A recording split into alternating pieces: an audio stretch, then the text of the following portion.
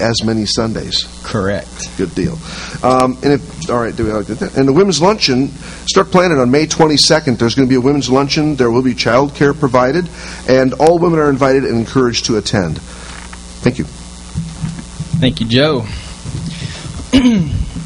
So this first song we're going to do this morning is based around Psalm 46. And last week, Ted was talking about the promises of God, and this psalm is just such a great promise of who God is to us. And so I want to start by just reading the psalm. Psalm 46, God is our refuge and strength, a very present help in trouble. Therefore, we will not fear, though the earth gives way, though the mountains be moved into the heart of the sea, though its waters roar and foam, though the mountains tremble at its swelling. There is a river whose streams make glad the city of God, the holy habitation of the Most High. God is in the midst of her. She shall not be moved. God will help her when morning dawns. The nations rage, the kingdoms totter, he utters his voice, the earth melts. The Lord of hosts is with us. The God of Jacob is our fortress. Come, behold the works of the Lord, how he has brought desolations on the earth. He makes wars cease to the end of the earth. He breaks the bow and shatters the spear.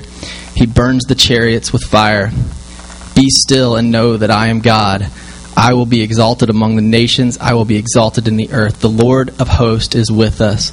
The God of Jacob is our fortress. And God, we thank you for that promise of who you are, that you are with us, that you are faithful to us, that you call us your children, that you want good things for us. And we just want to lift up praise to you now. Please join us. Oh, come, behold the works of God, the nations at his feet. He breaks the bow and bends the spear and tells the wars to cease. O mighty one of Israel, you are on our side. We walk by faith in God who burns the chariots with fire. Lord of hosts, you're with us in the fire, with us as a shelter, with us in the storm. You will lead us through the fiercest battle. Oh, where else would we go with the Lord of hosts?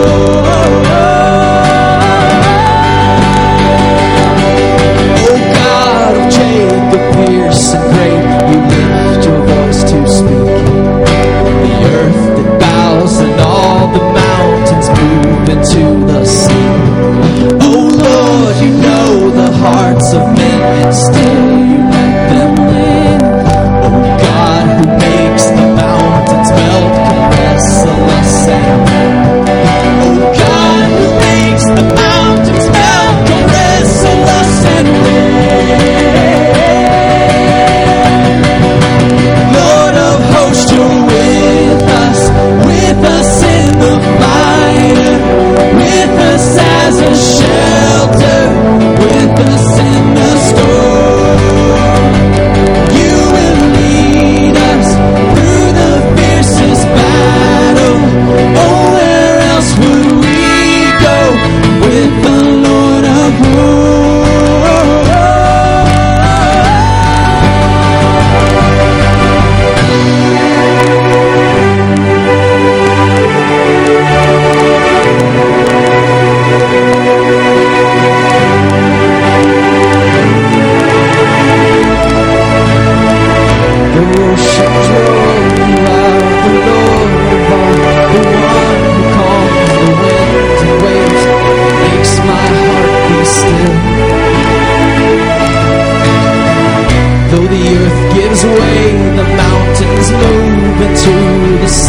The nations rage, I know my God is in control.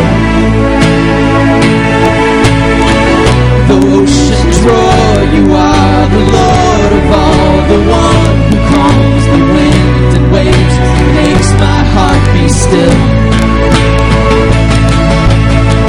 Though the earth gives way, the mountains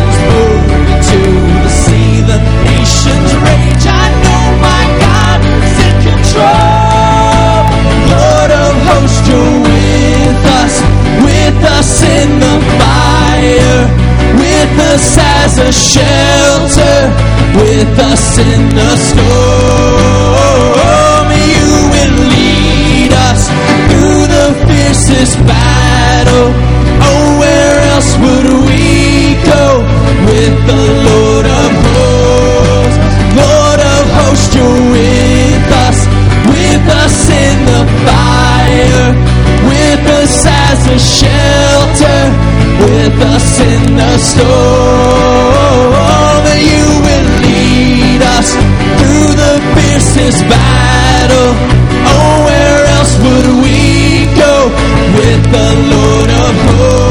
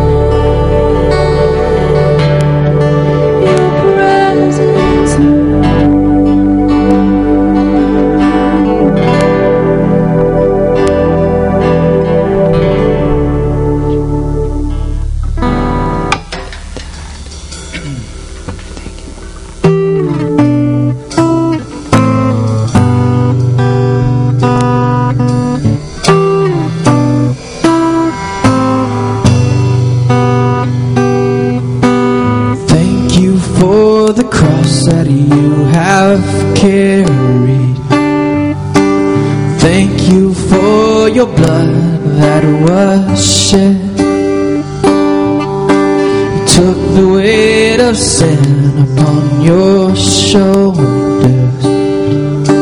Sacrificed your life so I could live.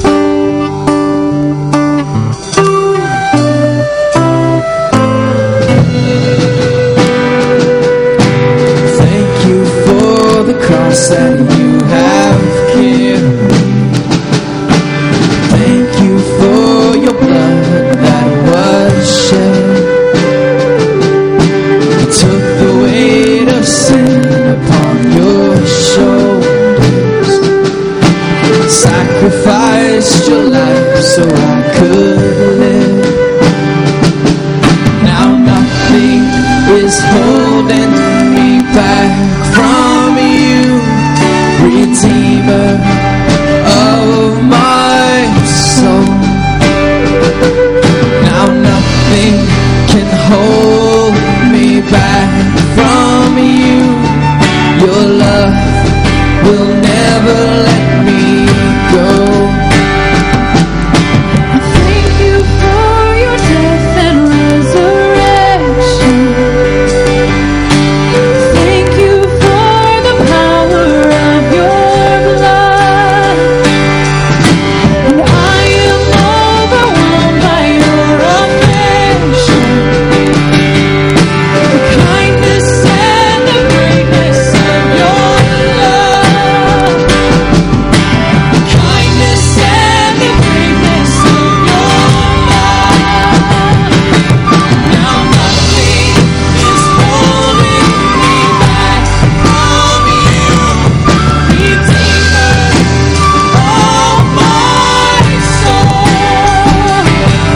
Now nothing can hold me back from you. Your love will never let me go. Oh, Jesus, you make all things new. Oh, Jesus,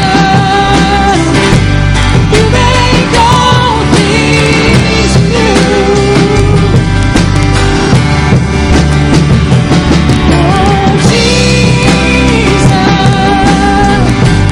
you make all things new. Yes, Jesus, you make all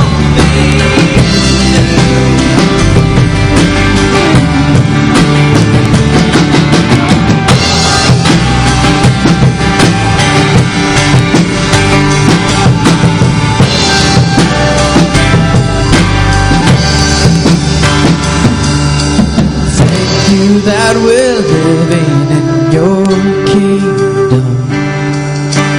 Jesus, you're the King upon the throne. Thank you for the way you've always loved me. And now I get to love you in return. And now I get to love you in return.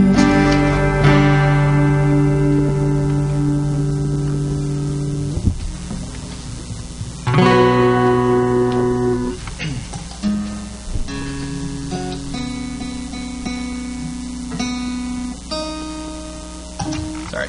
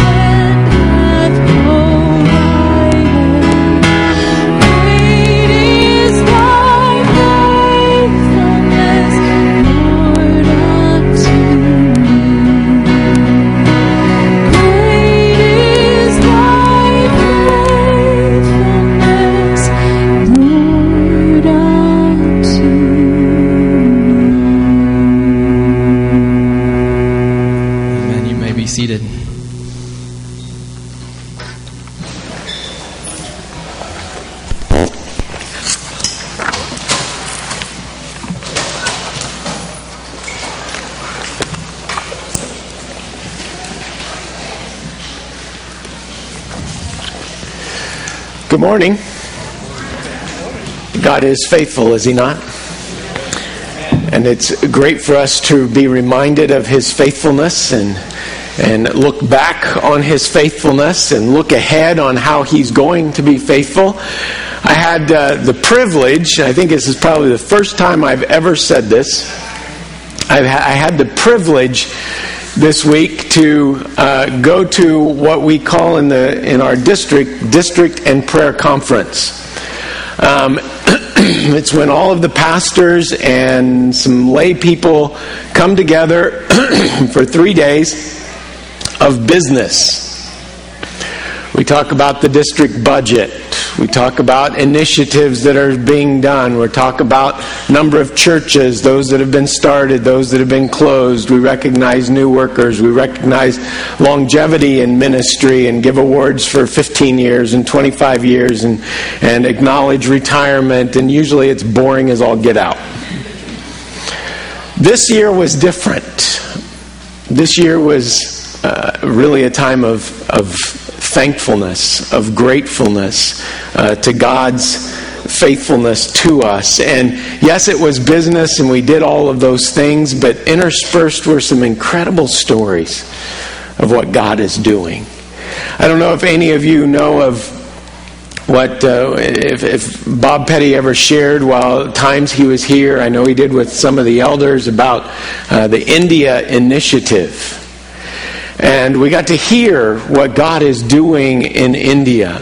And we've been hearing stories every time our district has kind of adopted India and what's happening there. But God's Spirit is moving in the country of India. There are some incredible things going on. And we've been hearing about Trevor, and we've been hearing about Manpreet, and two of the leaders within the Alliance movement in India and what they have been doing. Unbeknownst to me, we brought in Trevor and Manpreet and heard straight from them what God is doing. And God is doing some amazing things. We heard of how each of them came to know the Lord at the age of 16. They're both 42 now, and for the last, 26 years, they've been serving the Lord. In a country that is anti-Christian. Both of them have been beaten multiple times. Baseball bats, kicked, fists, bloodied, because they shared the gospel or because they were carrying their Bible. That the Christians there have learned that they wrap their Bible in newspaper and just tuck it under their shoulder, and it makes it look like they're carrying the daily news. The church has gone underground. And they meet in house churches around the various cities and areas. And in Manpreet's area, where he oversees several house churches, he said 15 to 20 people are coming to put their faith in Christ every week.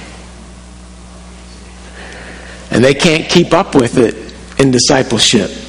They've asked for help in training leaders. They have one man who is leading a house church of about 50, which is a huge house church. There's not too many houses that can house a church of 50. He came to know the Lord 6 months ago. And he's pastoring this group of 50. But in his defense, all 50 of them have come to know the Lord in a shorter amount of time than the last 6 months. He is the maturest one in the bunch in what he knows and what he understands. And it was just exciting to hear what God is doing and how God is moving in India. And we got the president's report. That's one of the things they hand out. The president writes a report that goes to all of the district conferences, and usually it's, bullet points and verses and things like that. And I glanced through it, and then our vice president got up and shared. And I want to share with you, just kind of as a little missions moment, a little thankfulness moment, at what God is doing through the denomination that we are a part of. It says, when new ministries begin to conduct public worship, districts report them as developing churches. The number of new church starts reported in 2015 outpaced the number of congregations that closed. That doesn't happen very often, resulting in a 1% growth in the total number of U.S. Alliance congregations. There were 2,020 churches reported. Now, I can remember when that number was under 2,000. And so we are seeing growth. And that, maybe not 15 to 20 every week in an area. But for the church in America to be able to say that we have seen growth is just reflective of God's faithfulness, of His goodness in what He's doing. The 2015 annual reporting numbers are 28,064 conversions. 28,000 people coming to know the Lord through Alliance churches. And over 11,000 baptisms compared to 29,000 and 12,000 baptisms in 2014. Both of these numbers are important indicators of disciple-making effectiveness. That the job is being done. That we are reaching people. That we are discipling. And then he closes with this.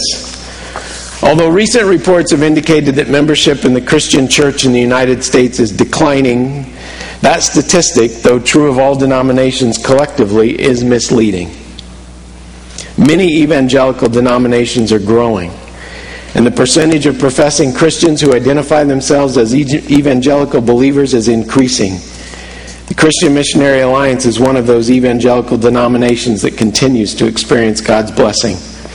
The Alliance in the United States is not without challenges. Significant numbers of congregations struggle to engage their communities. Some are experiencing decline. Nonetheless, the Lord continues to bless the ministry of the Alliance.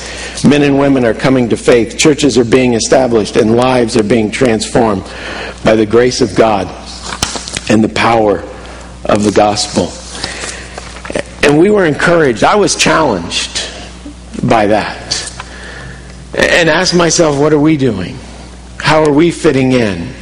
And our own numbers, we've seen some incredible things happening. Last year we baptized 18. We're the ones that pushed it up over 11,000. That's what I'm going with. But God is doing some incredible things. And we have a plan to kind of hitch on to what He is doing. And it's always good to have a plan, doesn't it? To go into some major initiative, to go into some major idea with a plan, with some strategy already in place. Last August, did we get our dog? Last August, we got a puppy. And running around, bouncing around in the backyard, and easy to contain. And about October, we realized this dog was not going to be easily contained.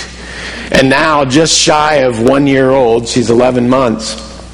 She's a little over 50 pounds and runs lightning quick. And we determined last fall we needed a fence. Now, as luck would have it, our neighbors on 3 sides of us already have a fence. So I just need to connect my house to their fence. I just need to build the part in the front. And so I began laying it out. I began to determine, what type of fence and where the posts need to be. And I began laying it out. And yes, I called 811, and I had 50 million flags in my yard telling me where not to dig. And luckily they all ran in between the fence posts, and it wasn't going to be a problem. And so I went out and I started spray painting where the posts needed to go.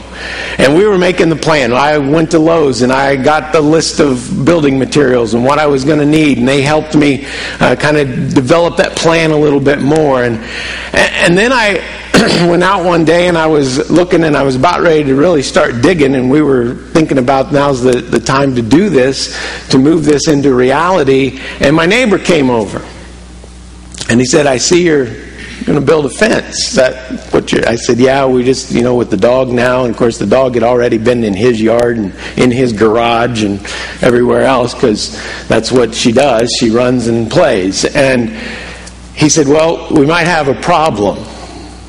I said, well, what do you mean? He said, well, my fence doesn't come to the property line. Well, I was going to put my post right next to his fence. Come to find out, he didn't want me building my fence on his property. Totally understandable. He said he lacked about 1.5 feet of coming to the property line. So we put the fence on hold until we could come up with another plan, because we didn't want to build the fence and then run a fence down the property line and leave 1.5 feet in between the two fences. Someone suggested to me, why don't you just build the fence, put the post on your property line, and hang it over? So we went through winter and we decided that's what we're going to do. I talked to the neighbor and I said, I think I might have a solution. And he said, what? What are you thinking? And I said, well, I want to put the post on my property and hang the fence over the line. He had a slight problem with that, but after I revealed my option was to build the fence down and leave him 1.5 feet to mow, which his mower won't fit in, he graciously extended his hand, and over a handshake, we decided it would work. Last week I dug 9 post holes. Yesterday in the rain, I planted 8 posts. I couldn't plant the 9th one because it's the lowest part of it and it was flooded. That'll probably get done today.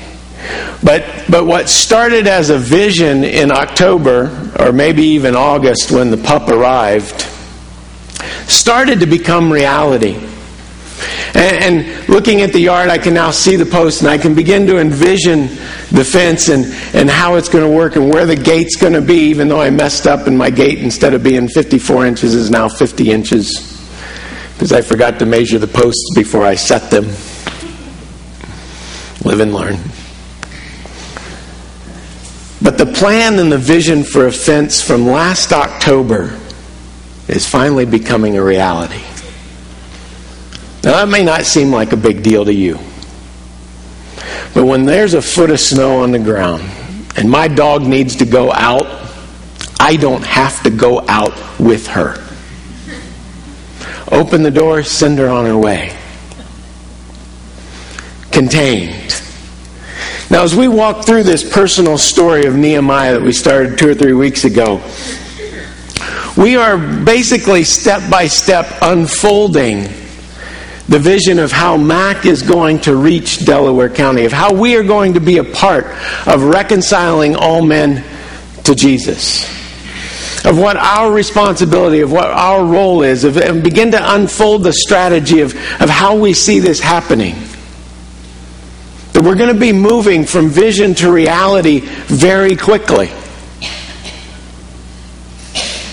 Nehemiah was focusing his renewal efforts on the physical rubble of the city, of the burnt, the torn down walls and the burnt gates, and how devastating that was to him, to think that the city of God was in such disarray.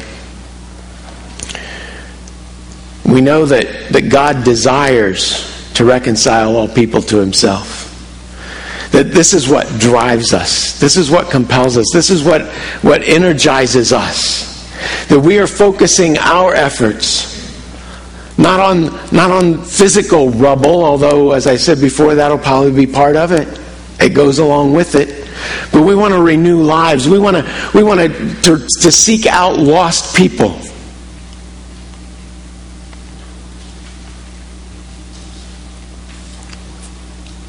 As we started Nehemiah, we read that in the month of Kislev, Nehemiah found out that Jerusalem was in ruins,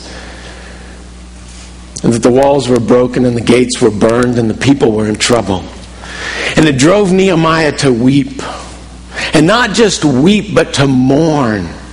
And mourning in a Hebrew context is far more than what probably you and I have faced. Maybe not. Where for days, he could not escape the fact. For days he could not lose the idea, the sight of the city being in ruins. He mourned, he fasted, he prayed. It says for several days. And when we looked at that first section, we began to outline principles. And we said that first renewal principle was that unless our hearts are broken for the lostness of this city, our hearts will never be fully engaged in the renewal. And we put out a call to fast. We put out a call for each of us to establish one time a week that we're going to fast and ask God to break our hearts for the lostness of this city. Ask God to begin to move in incredible ways through the lives of lost people and begin to reconcile them to Himself and to use us in that reconciliation process. To use us to reach the lost. And then 2 weeks ago we looked at the prayer that Nehemiah prayed, focusing on the adoration of God, of who God is, the great and awe-inspiring, the great and awesome God, Father in heaven. And then when he went into a time of confession and a time of reviewing the promises, all the things that God had promised He was going to do, and then confidently made request that he might be successful in what God was laying out for him to do. That God might grant him that success. And we learned that our principle number 2 is that success in renewal is going to come as a result of prayer. Not cleverly crafted marketing schemes and skills, but out of prayer. The success always ultimately comes out of prayer and confidence in that great and awe-inspiring God. So now we're here in Nehemiah 2. The vision of a rebuilt Jerusalem is starting to become a reality. Turn with me to Nehemiah chapter 2, and I want to read the first 10 verses. Nehemiah says, during the month of Nisan, in the 20th year of King Artaxerxes, when wine was set before him, I took the wine and gave it to the king. I had never been sad in his presence, so the king said to me, why are you sad when you aren't sick? There's nothing but sadness of heart. I was overwhelmed with fear and replied to the king, may the king live forever. Why should I not be sad when the city where my ancestors are buried lies in ruins and its gates have been destroyed by fire? Then the king asked me, what is your request? So I prayed to the God of heaven and answered the king, if it pleases the king and if your servant has found favor with you, send me to Judah and to the city where my ancestors are buried so that I may rebuild it. The king, with the queen seated beside him, asked me, how long will your journey take and when will you return? So I gave him a definite time, and it pleased the king to send me. I also said to the king, if it pleases the king, let me have letters written to the governors of the regions of the Euphrates River, so that they will grant me safe passage until I reach Judah. And let me have a letter written to Asaph, keeper of the king's forest, so that he will give me timber to rebuild the gates of the temple's fortress, the city wall, and the home where I will live. The king granted my request, for I was graciously strengthened by my God. I went to the governors of the region west of the Euphrates and gave them the king's letters. The king had also sent officers of the infantry and cavalry with me. When Sanballat the Horonite and Tobiah the Ammonite official heard that someone had come to seek the well-being of the Israelites, they were greatly displeased. We find Nehemiah now, one chapter later, in the month of Nisan, 4 months after his brother had come. 4 months that we can only assume, and I wish he had given us just a paragraph, just a few verses of what those 4 months looked like. What did you do in those 4 months? What happened in those 4 months? And I think the only picture we can gather is when we take the end of chapter 1 and the beginning of chapter 2 and put them together. And understand that for 4 months, he was praying and fasting. For 4 months, he prayed those prayers of adoration and confession and promises and confidence and asking God for success. And for 4 months, he waited.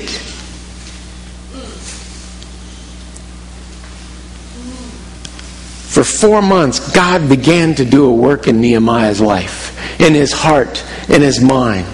I think we find that Nehemiah's life became overtaken by the vision to rebuild the rubble, to where not a whole lot else began to matter. That his mind was occupied, his heart was occupied with what God wanted to do, with what God had promised to do, with what God had said he was going to do. And Nehemiah said, give me success. Allow me to be a part of that. However, wherever. And his brokenness for the city became so great that his heart was fully engaged in rebuilding those walls. 4 months, he prayed for the opportunity to do something about the rubble.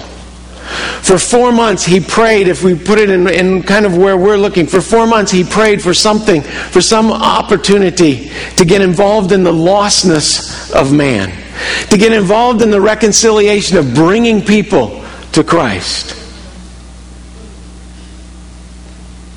I think in those 4 months of praying, God gave Nehemiah a plan.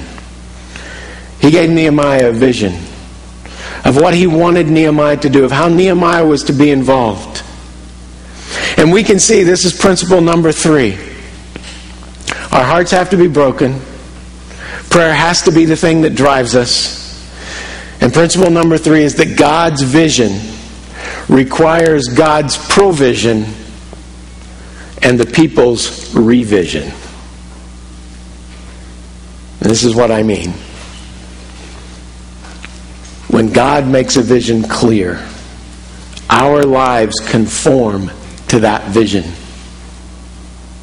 Our lives have to be overtaken by that vision. That we revise our life. We revision our life. For maybe once we were heading this way, but as God clearly states, this is what I'm doing, this is where I want you to be involved, we revision our life. We revise our life. And I think we can see in these first few verses that Nehemiah was doing that over that 4-month process. We see that his life began to reflect God's vision. Remember, the vision came from the promises of God in chapter 1, verse 9. Where he says, but if you return to me, God is saying this, if you return to me and carefully observe my commands, even though your exiles were banished to the ends of the earth, and that's where Nehemiah is, banished to the ends of the earth, I will gather them from there and bring them to the place where I chose to have my name dwell. He understood that the promise of God, what God's mind was, what his heart was for, was to bring the people back, to bring the nation back. And as soon as Nehemiah found that there was really nothing to bring them back to, God began to work in planning that vision of a new city, of a new wall. Vision is a driving force. It is what makes us get up in the morning. It's what makes us go to work. It's what makes us go to school. It's what gives our life purpose and meaning. Proverbs 29:18 says, where there is no vision, the people perish. And maybe a better translation, that's the King James Version, maybe a better translation would be, where there is no, and the actual word is revelation. Where there is no revelation, the people cast off restraint. Or, as my translation says, the people run wild. Where there is no revelation from God, where there is no set purpose, the people just run wild. We don't know what to do. We don't have it. We're making things up as we go along. We don't have a plan. Now, when I started my fence, my nephew started building a tree house for his daughters. He has twin girls in second grade, first grade, second grade, somewhere in there. And through Facebook, people were commenting, and then you have to know my nephew. My nephew never has a plan. He flies by the seat of his pants in almost everything. And when he set out to build this treehouse, someone asked him, do you have a plan? He said, nope, making it up as I go along. Now, you might be able to do that with a treehouse. But it's not good in life to just make it up as we go along. Because what we will find is that we become reactionary, not proactive. We react. We react to what's happening. We're not proactive to move ahead, to move forward. And so, where does that vision, where does that pro-action come from? Well, Proverbs says if there's no revelation, if there's no God showing, if God does not reveal what that is, then the people are just going to run wild. And so we get the vision, we get the revelation from God. That's the only place to get it. That we seek God out. That's whether it's for my own personal life, or for a corporate life, for a church life, for a denomination's life, for what's happening in India. That if God does not reveal what God is doing, we are just simply going to run wild. Maybe some good things will happen. Maybe some bad things will happen. We won't know. We'll just react to it when we get there. It's not the way to live. And Nehemiah understood that. Nehemiah knew that if God gives a vision, God's going to provide for that vision, and then our lives have to revision. We have to revise the way we live. And he began from the moment that vision began to break his heart. The moment he heard what was happening in Jerusalem, his life began to change. His energy, his ideas, his whole concept of what his life was about began to transform to reflect the vision of God. Look at what he does. He ended chapter 1 with, "For I was the cupbearer of the king." For years, Nehemiah's vision, his purpose in life was to be the king's cupbearer. And that was no small task. The cupbearer was a very high honor. It was servant, but it was a very high class of servant. It was one of the most trusted servants in all of the kingdom. Because one of the most effectual ways to get rid of a king, poisoning. You could do it subtly. You didn't have to even be in his presence. If you just poisoned his drink and walked away, the rest just took care of itself. You didn't have to go into battle. You didn't have to fear getting wounded. And so many kings lost their lives that way. And so they established cupbearers. He was in charge of the king's cup. He was in charge of the king's wine. And in many respects, he was in charge of the king's life.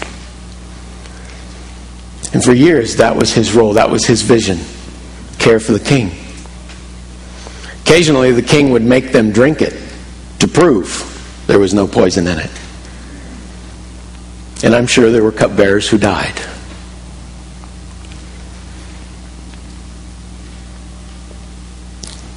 Over 4 months, the condition of Jerusalem and the vision to do something about it began to revise Nehemiah's very countenance. Even how he looked, even how he acted, the brokenness for the lost city began to change the way he interacted. His sadness showed on his face. Now, understand this, that palace protocol demanded that servants always look happy. No matter what was going on in their life, they were commanded to always look happy in the presence of the king. And to not look happy, to be a Debbie Downer. Sorry, Debbie. I don't make them up. But to be that mood changer could, one, cost you your job, and if the king was really upset, cost you your life. And so he worked hard to always be happy in the presence of the king.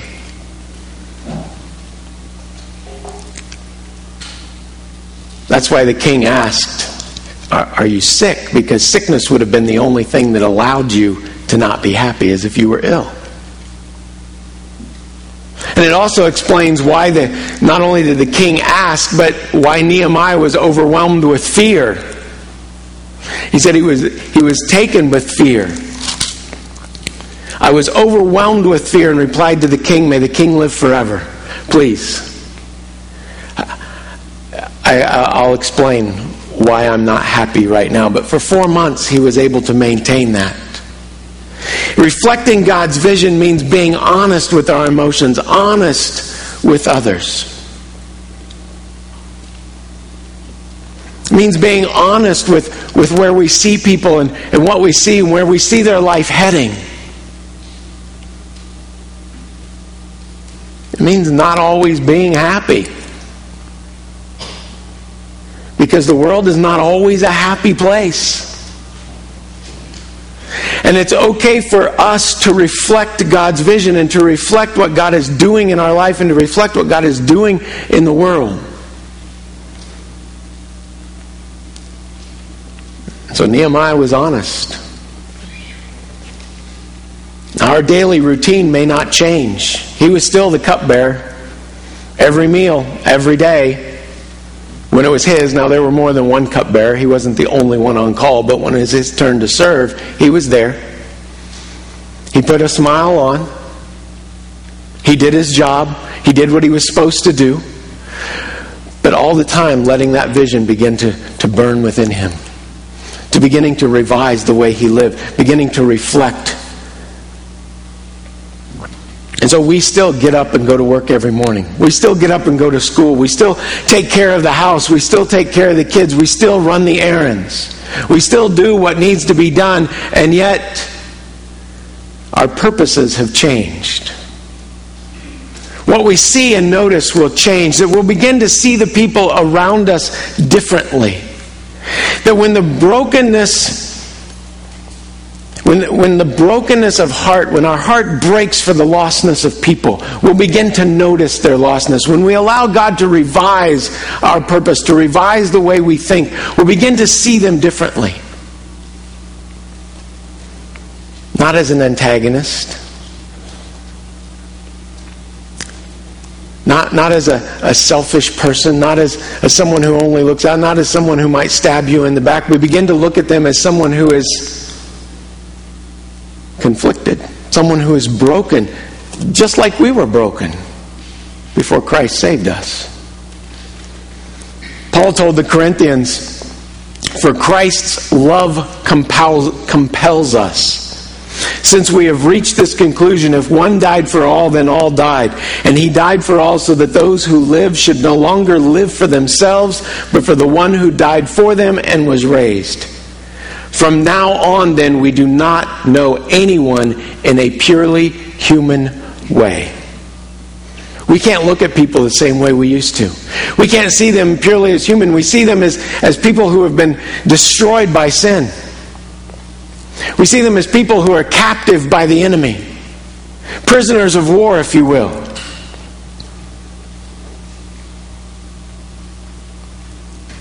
And Christ's love compels us to reach them. Christ's love compels us to do whatever it takes. Christ's love compels us. And that we no longer live for ourselves, but for the one who died. The whole reason we're doing it is not for us, not for Mac, not to make this look good, not to make Mac look good, not to make the denomination look good. We do it because Christ's love compels us. Because Christ died for all.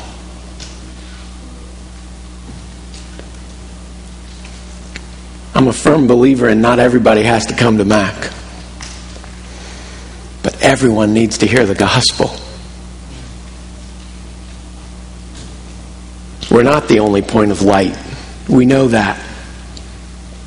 But we are a point of light that God is wanting to use to reach this community, our communities, this county, this university, to the ends of the earth. We have that responsibility. And Christ's love compels us to revise our life, to change our priorities.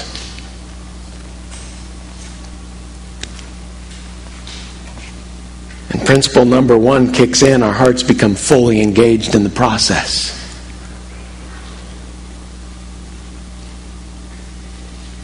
If you read further down, Paul tells us that we have a ministry of reconciliation, that we take on the responsibility of God's desire to reconcile all people to himself. That we take ownership in that. That yes, God does the work in their life. The Holy Spirit will move and transform. Our job is just to make the introduction.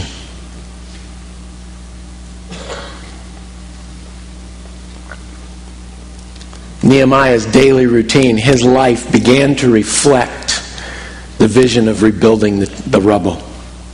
Began to reflect the vision of rebuilding. And that God's vision requires God's provision, which means that requires the people's revision. God's vision began to revise his priorities. It changed his heart, changed his countenance. And now Nehemiah realized it was going to have to change his priorities. That Nehemiah now had a plan. Even before the king asked what was wrong, I think Nehemiah knew what he needed to do. We know this because he had an immediate answer for every one of the king's questions. What do you want me to do? This is what I want. This is what I need. Well, is there anything else? I need this too. Can I ask for this? He's already thought it out. He already knows what God wants to do with him. He just now needs to step out and begin to revise his own priorities to see those things happen. As soon as his heart was broken over the rubble, he focused on the promise of what God wanted to do to bring the people back together. And for 4 months, the vision began to shape his dreams. Began to shape his desires, and Nehemiah began to plan. He began to determine what it's going to take. He began to count the cost. What do I need to take this vision and make it a reality? Luke chapter 4, Jesus says, "For which of you wanting to build a tower doesn't first sit down and calculate the cost to see if he has enough to complete it? Otherwise, after he has laid the foundation and cannot finish it, all the onlookers will begin to make fun of him, saying, 'This man started to build and wasn't able to finish.'" Anytime we step out, we're going to have to count the cost. We have to make sure, do we have what it takes to finish? God's provision, God's vision requires God's provision and the people's revision. We've got to revise our lives. We've got to begin to our life has to begin to reflect that vision. The ministry of reconciliation, bringing people out of brokenness and sin into a relationship with Jesus, has costs. This is really the truth that is foundational to our value of stewarding our lives. We understand there's a cost involved, and so we're going to steward our lives. That we might have the resources, at our disposal in order to be about reconciling people to God. First thing it's going to cost us, time. It's going to take time. For Nehemiah, rebuilding the wall meant time away from the king. He said, "What do you need?" He said, "I need time off." Cupbearer doesn't ask the king for time off. That's usually a permanent dismissal. But because of the way he lived his life, the king said, he found favor in the king's eyes. "What do you need?" "I need time off." Now, I don't know how the negotiations went because, again, Nehemiah had done his homework. He gave him a specific amount of time that he was going to need. I don't know what that time was. I don't know if there was more renegotiating that needed to happen along the way when it was more time than that. But Nehemiah was gone for 12 years, and I don't recall ever reading that he went back. But the king was pleased to let him go. Nehemiah knew that it was going to take time. And that means revising our schedules and our calendars to include lost people. Revising our lives, revising how we spend our time to make sure that we are in the presence of lost people. Because we can't reach them if we're not with them. Reconciling all people to God means building relationships with people, and that just takes time. It means living out the fruit of the Spirit in those relationships, choosing love, joy, peace, patience, kindness, goodness, gentleness, and self-control when mad, upset, retribution, revenge would seem more appealing. But no, we revise the way we deal with people. We revise the way we live around people. Reflects Jesus' words to be salt and light. so the people will see your good works and give glory to God. The time that we spend, the way we conduct our lives before people, has to reflect who God is. The ministry of reconciliation, I'll guarantee you, is going to be messy. Ministry is messy. People's lives are messy. Our lives get messy. Whether it's walking alongside the teenager who just found out she's pregnant or the young couple who just found out they miscarried, it's messy. Or the person whose spouse just walked out on them. Or the young guy who took one hit, one joint, one drink, and now can't stop. Or the single mom who's working 2 to 3 jobs just trying to make ends meet and feels guilty for not spending enough time with their kids. Life gets messy. We have to make sure that we have set aside time to enter the mess, to enter the brokenness, to maybe even bring some of our mess into their mess. It's going to take time. It's going to be intentional. It's going to take revising our schedules. It's going to be having them into our homes. It's going to be visiting with them and theirs. It's going to be purposely setting our schedule to where we are at the same place at the same time with them. I know one of our members who has struck up a relationship with one of the cashiers at Meijer. She finds out her schedule and purposely only shops when she's working. So it's not just a run to the store, it's a run to the store with purpose. It's to intentionally schedule my shopping time for when that person is there. I'm not saying we all need to adopt a cashier at Meijer. I'm just saying, as you go through your daily life, as you live your life, go to work, go to school, mow the lawn, go to whatever things you're involved in, as you bump into lost people, you need to revise your time so that you're with them on a consistent basis, that you can have time to build that relationship. And the second thing it's going to cost us is resources. God's vision requires God's provision and the people's revision. Nehemiah knew from counting the cost of rebuilding the walls that he was going to need lumber. He was going to need a lot of lumber. 12 gates. I don't know how many miles of wall. So he asked the king to write a letter that would give Nehemiah the wood needed for the gates, the wall, and his own house. If you're going to go big. I need lumber for the walls, I need lumber for the gates, and I'd like to build myself a house. And the king said, okay. Wrote the letter. Took it to the minister of forestry, and down came trees and ran them through the sawmill, and 900 miles he lugged that lumber to Judah, to Jerusalem. This was part of the plan. He knew what he needed, and he took the risk in asking the king. It takes resources to rebuild walls, and it takes resources to rebuild lives. Now, the building materials for a fence or a wall, a lot easier to come by than the building materials to rebuild a life. That's where the time comes in. It's going to take time to figure that out. And then we have to be willing to put the resources into it. Whether it's supporting ministries like First Choice or the Muncie Mission or Habitat for Humanity or Morning Star, they run on resources. Some of it's volunteer, giving your time. Some of it's giving your money. Some of it's giving goods. Supplies. Maybe getting involved in ministries like the Friendship Family Program. That's going to require resources. Having them for meals, taking them places, spending time with them. We revision, we revise how we spend our time, how we spend our money, how we spend our resources, our things. or sharing meals with neighbors, taking in food to someone in need who has no church home.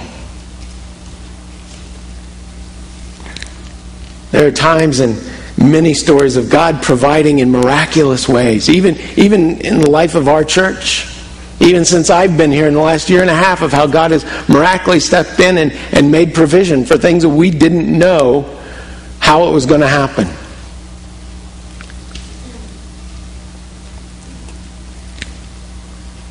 And I would consider the king of Persia providing all of the timber for the gates and the wall a miracle of God's doing.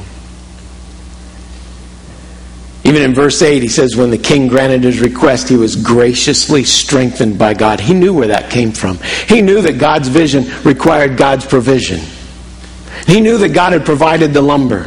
He always gave God credit. But the people also, we got to understand, carried a considerable amount of the provision, of the responsibility for what it was going to take to rebuild the wall. When the wall was all finished, over in chapter 7, Nehemiah lists what it took. He said some of the families, they listed all of the families who currently at that point, little over 42,000 people lived in Jerusalem at this point after the wall was finished. And he said some of the families gave to the project. The governor gave 1,000 gold drachmas. I figured out what a drachma to an ounce and an ounce to the way they measure gold. And in today's money, the governor gave $330,000 to building the wall. And 50 bulls. I have no idea what the bulls were for. And 530 priestly garments to the treasury. Some of the family leaders, the head of the household, gave 20,000 gold drachmas. That's about $6.5 million. And 2,200 silver minas. I didn't do the math on that. The rest of the people, everyone else, gave 20,000 gold drachmas, another $6.5 million. 2,000 silver minas and 67 priestly garments. So the priests, Levites, gatekeepers, temple singers, some of the people, temple servants, and all Israel settled in their towns. They were willing to sacrifice. They allowed God's vision to rebuild the city, to revise what they did with their stuff, what they did with their time. They considered the cost and they were more than willing to give. Many of them sacrificed a great deal to rebuild the rubble. One of God's greatest assets is His people. How He moves among them. How He works through the church. Remember Acts in the early church, that people gave generously as the Lord led them and all the needs were met? That as God's vision for the early church and God's provision, the people revised how they lived? Just as our daily life and our time need to reflect God's vision, so do our finances. So do our resources. So do the stuff we own. Our house, our property, our cars. They all need to reflect God's vision to reconcile all people to Himself.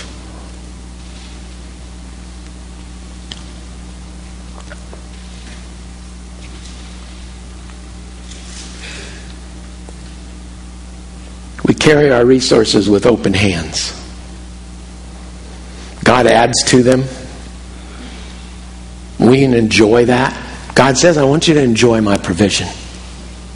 So we can enjoy that. We can enjoy things for ourselves. We can enjoy vacations. We can enjoy night outs. We can enjoy those kinds of things from what God provides. But if we have an open hand, God also can say, you know what, I want you to share with this person over here. I want you to take some of your resources and your food or whatever and share with them. And sometimes He says, I just want you to give it away. Just give it. Give it to this ministry. Give it to that ministry. Support this cause. Do this, what I'm doing over here. I need you to just give there. And so if we're not open-handed, if we're holding too tight to our stuff, we're not sharing, we're not giving, and I'll guarantee you're probably not enjoying it either. Open it up. And so we give regularly to the ministry of the church. I'm a firm believer that 10% is a good place to start. God says, you know what? I just take and give to the church. Support the ministries right here, what we're about, what Mac's about, what you want to be involved in, what you want to be about. We also give as the Lord instructs to the Great Commission Fund. That's what I shared with what's happening around the world, what's happening in India, what's happening in Germany, what's happening in South America and in Africa. That our denomination, that the Great Commission Fund is our denomination's way of keeping 700 missionaries in 80-some different countries. Fully funded. Not raising their own support. We also support local outreach ministries. I've mentioned some already. We also fund our own efforts with our neighbors and our coworkers, what I personally am doing. You see, if I hold too tight of a grip on my resources, on my stuff, a lot of that's not going to happen. God's vision requires God's provision and the people's revision. To revise how I spend, to revise what I do with my stuff, to revise what I hold on to and what I'm willing to let go of. God will provide the resources to accomplish His vision. Some miraculously, and some by leading us to revise our own giving and spending habits. And let me end with this. God's vision unites God's people. This was the most encouraging part of prayer conference earlier this week. Of seeing how God had brought people together and is doing some incredible things around the world. If we read a little farther down in verse 17 of Nehemiah 2. Nehemiah walked through the town. He took 3 or 4 days to kind of settle in once he got to Jerusalem. And then he took one night and he just toured the place. He went to all the gates, all around the wall, to see the devastation, to kind of finalize his plan. And he didn't say it to anyone what he was doing. He didn't tell them why he was there. It said in verse 16, said the officials did not know where I had gone or what I was doing, for I had not yet told the Jews, priests, nobles, officials, or the rest of those who would be doing the work. I didn't tell them what they were going to be doing. So I said to them, you see the trouble we are in. Jerusalem lies in ruins and its gates have been burned down. Come, let's rebuild Jerusalem's walls so that we will no longer be a disgrace. I told them how the gracious hand of my God had been on me and what the king had said to me. And they said, let's start rebuilding. Let's do this. And they were encouraged to do this good work. Now that word encourage means they put their hands to it. Not just, yeah, it's a great idea. How you go get them. Yes, let's do this work. Let's get our hands dirty. Let's get in the mess. Let's be about what God's vision is. Let's be about reconciling people to Him. And the exciting thing is that we are not in it alone. Nehemiah knew in Susa that he was not going to have to go to Jerusalem and build the wall by himself. He knew that people would catch the vision of God. He knew that people would rely upon the provision that God would supply, and he knew that people would revision their own lives to be about it. We're not in it alone. God's plan, God's resources, it's perfect in every single way. Being on God's team to rebuild the lives of people is an amazing way to live life. And we do this together. We overcome obstacles together. We climb the hill together. Ministry is messy, but it is invigorating. Ministry can give energy, but it is also exhausting. But it's exhausting together. It's invigorating together. I'm the type of person, and this works against me as well as it works for me. I'm the type of person that is never satisfied. Never. There's always one more person to reach. There's always one more person to train. There's always one more person to disciple. There's always one more person to love. There's always one more thing to be done. But we don't do it alone. We do it together. God's vision unites God's people. that we bring resources together. We bring our time together. We bring our stuff together. And together we begin to reflect God's vision. We begin to reach the people. So we lean into God. The God who provides. We lean into one another. And we stay on mission. No one is out there alone.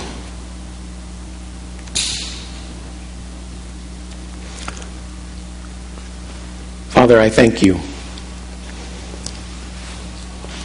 that you love people.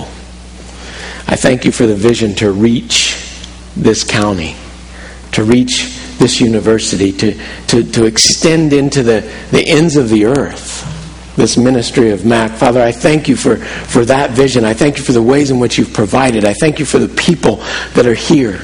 Father, help us to revise our own plans, to revise our time, our calendars, to revise our stuff, to repurpose, to revision. Father, help us to not hold on to things too tightly, but know that you'll provide for our needs as we live out your call, your vision. Father, continue to break our hearts for the lostness of our communities. Father, help us, give us the courage to trudge into the mess, knowing that we don't need to be perfect, that sometimes our lives are just as messy. Father, help us to understand that we're in it together, that we fight side by side, we work side by side. We lean on you and we lean on each other.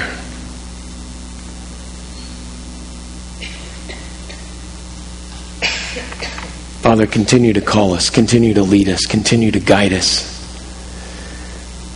that we will continue to see numbers added to your kingdom daily, whether they ever attend here or not, that they're in your kingdom, and that we work together with them from wherever they are. Father, grant us this request. Grant us success in reaching the lost. In Jesus' name, amen.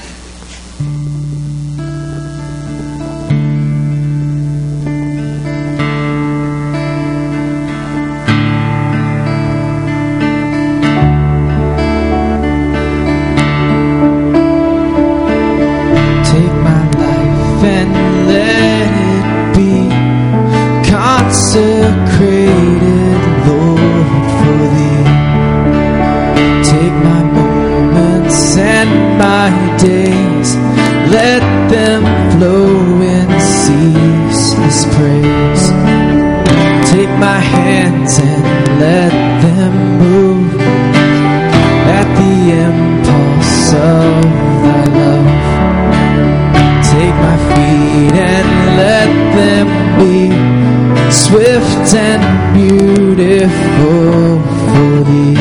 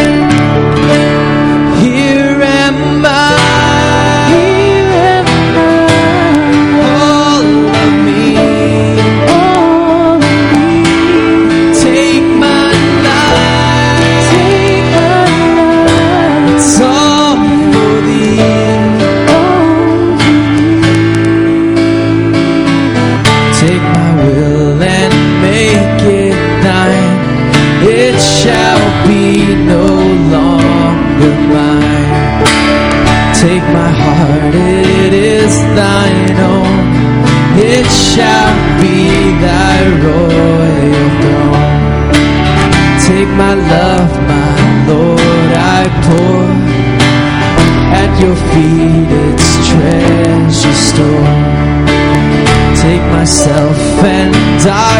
will be ever only all for thee. Take myself and I will be ever only all for thee. Here am I, all of me. Take my life, it's all for thee. Here am I, it's all of me. Take my life, it's all for thee.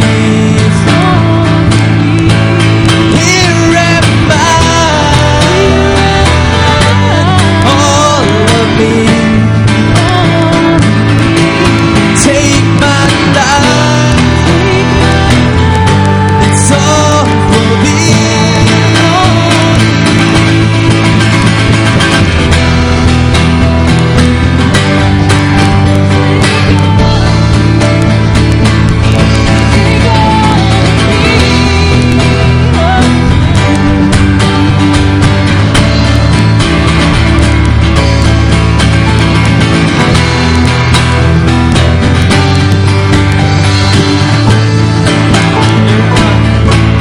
Here am I, all of me. Take my life, it's all for thee. Here am I, all of me. Take my life, it's all for thee.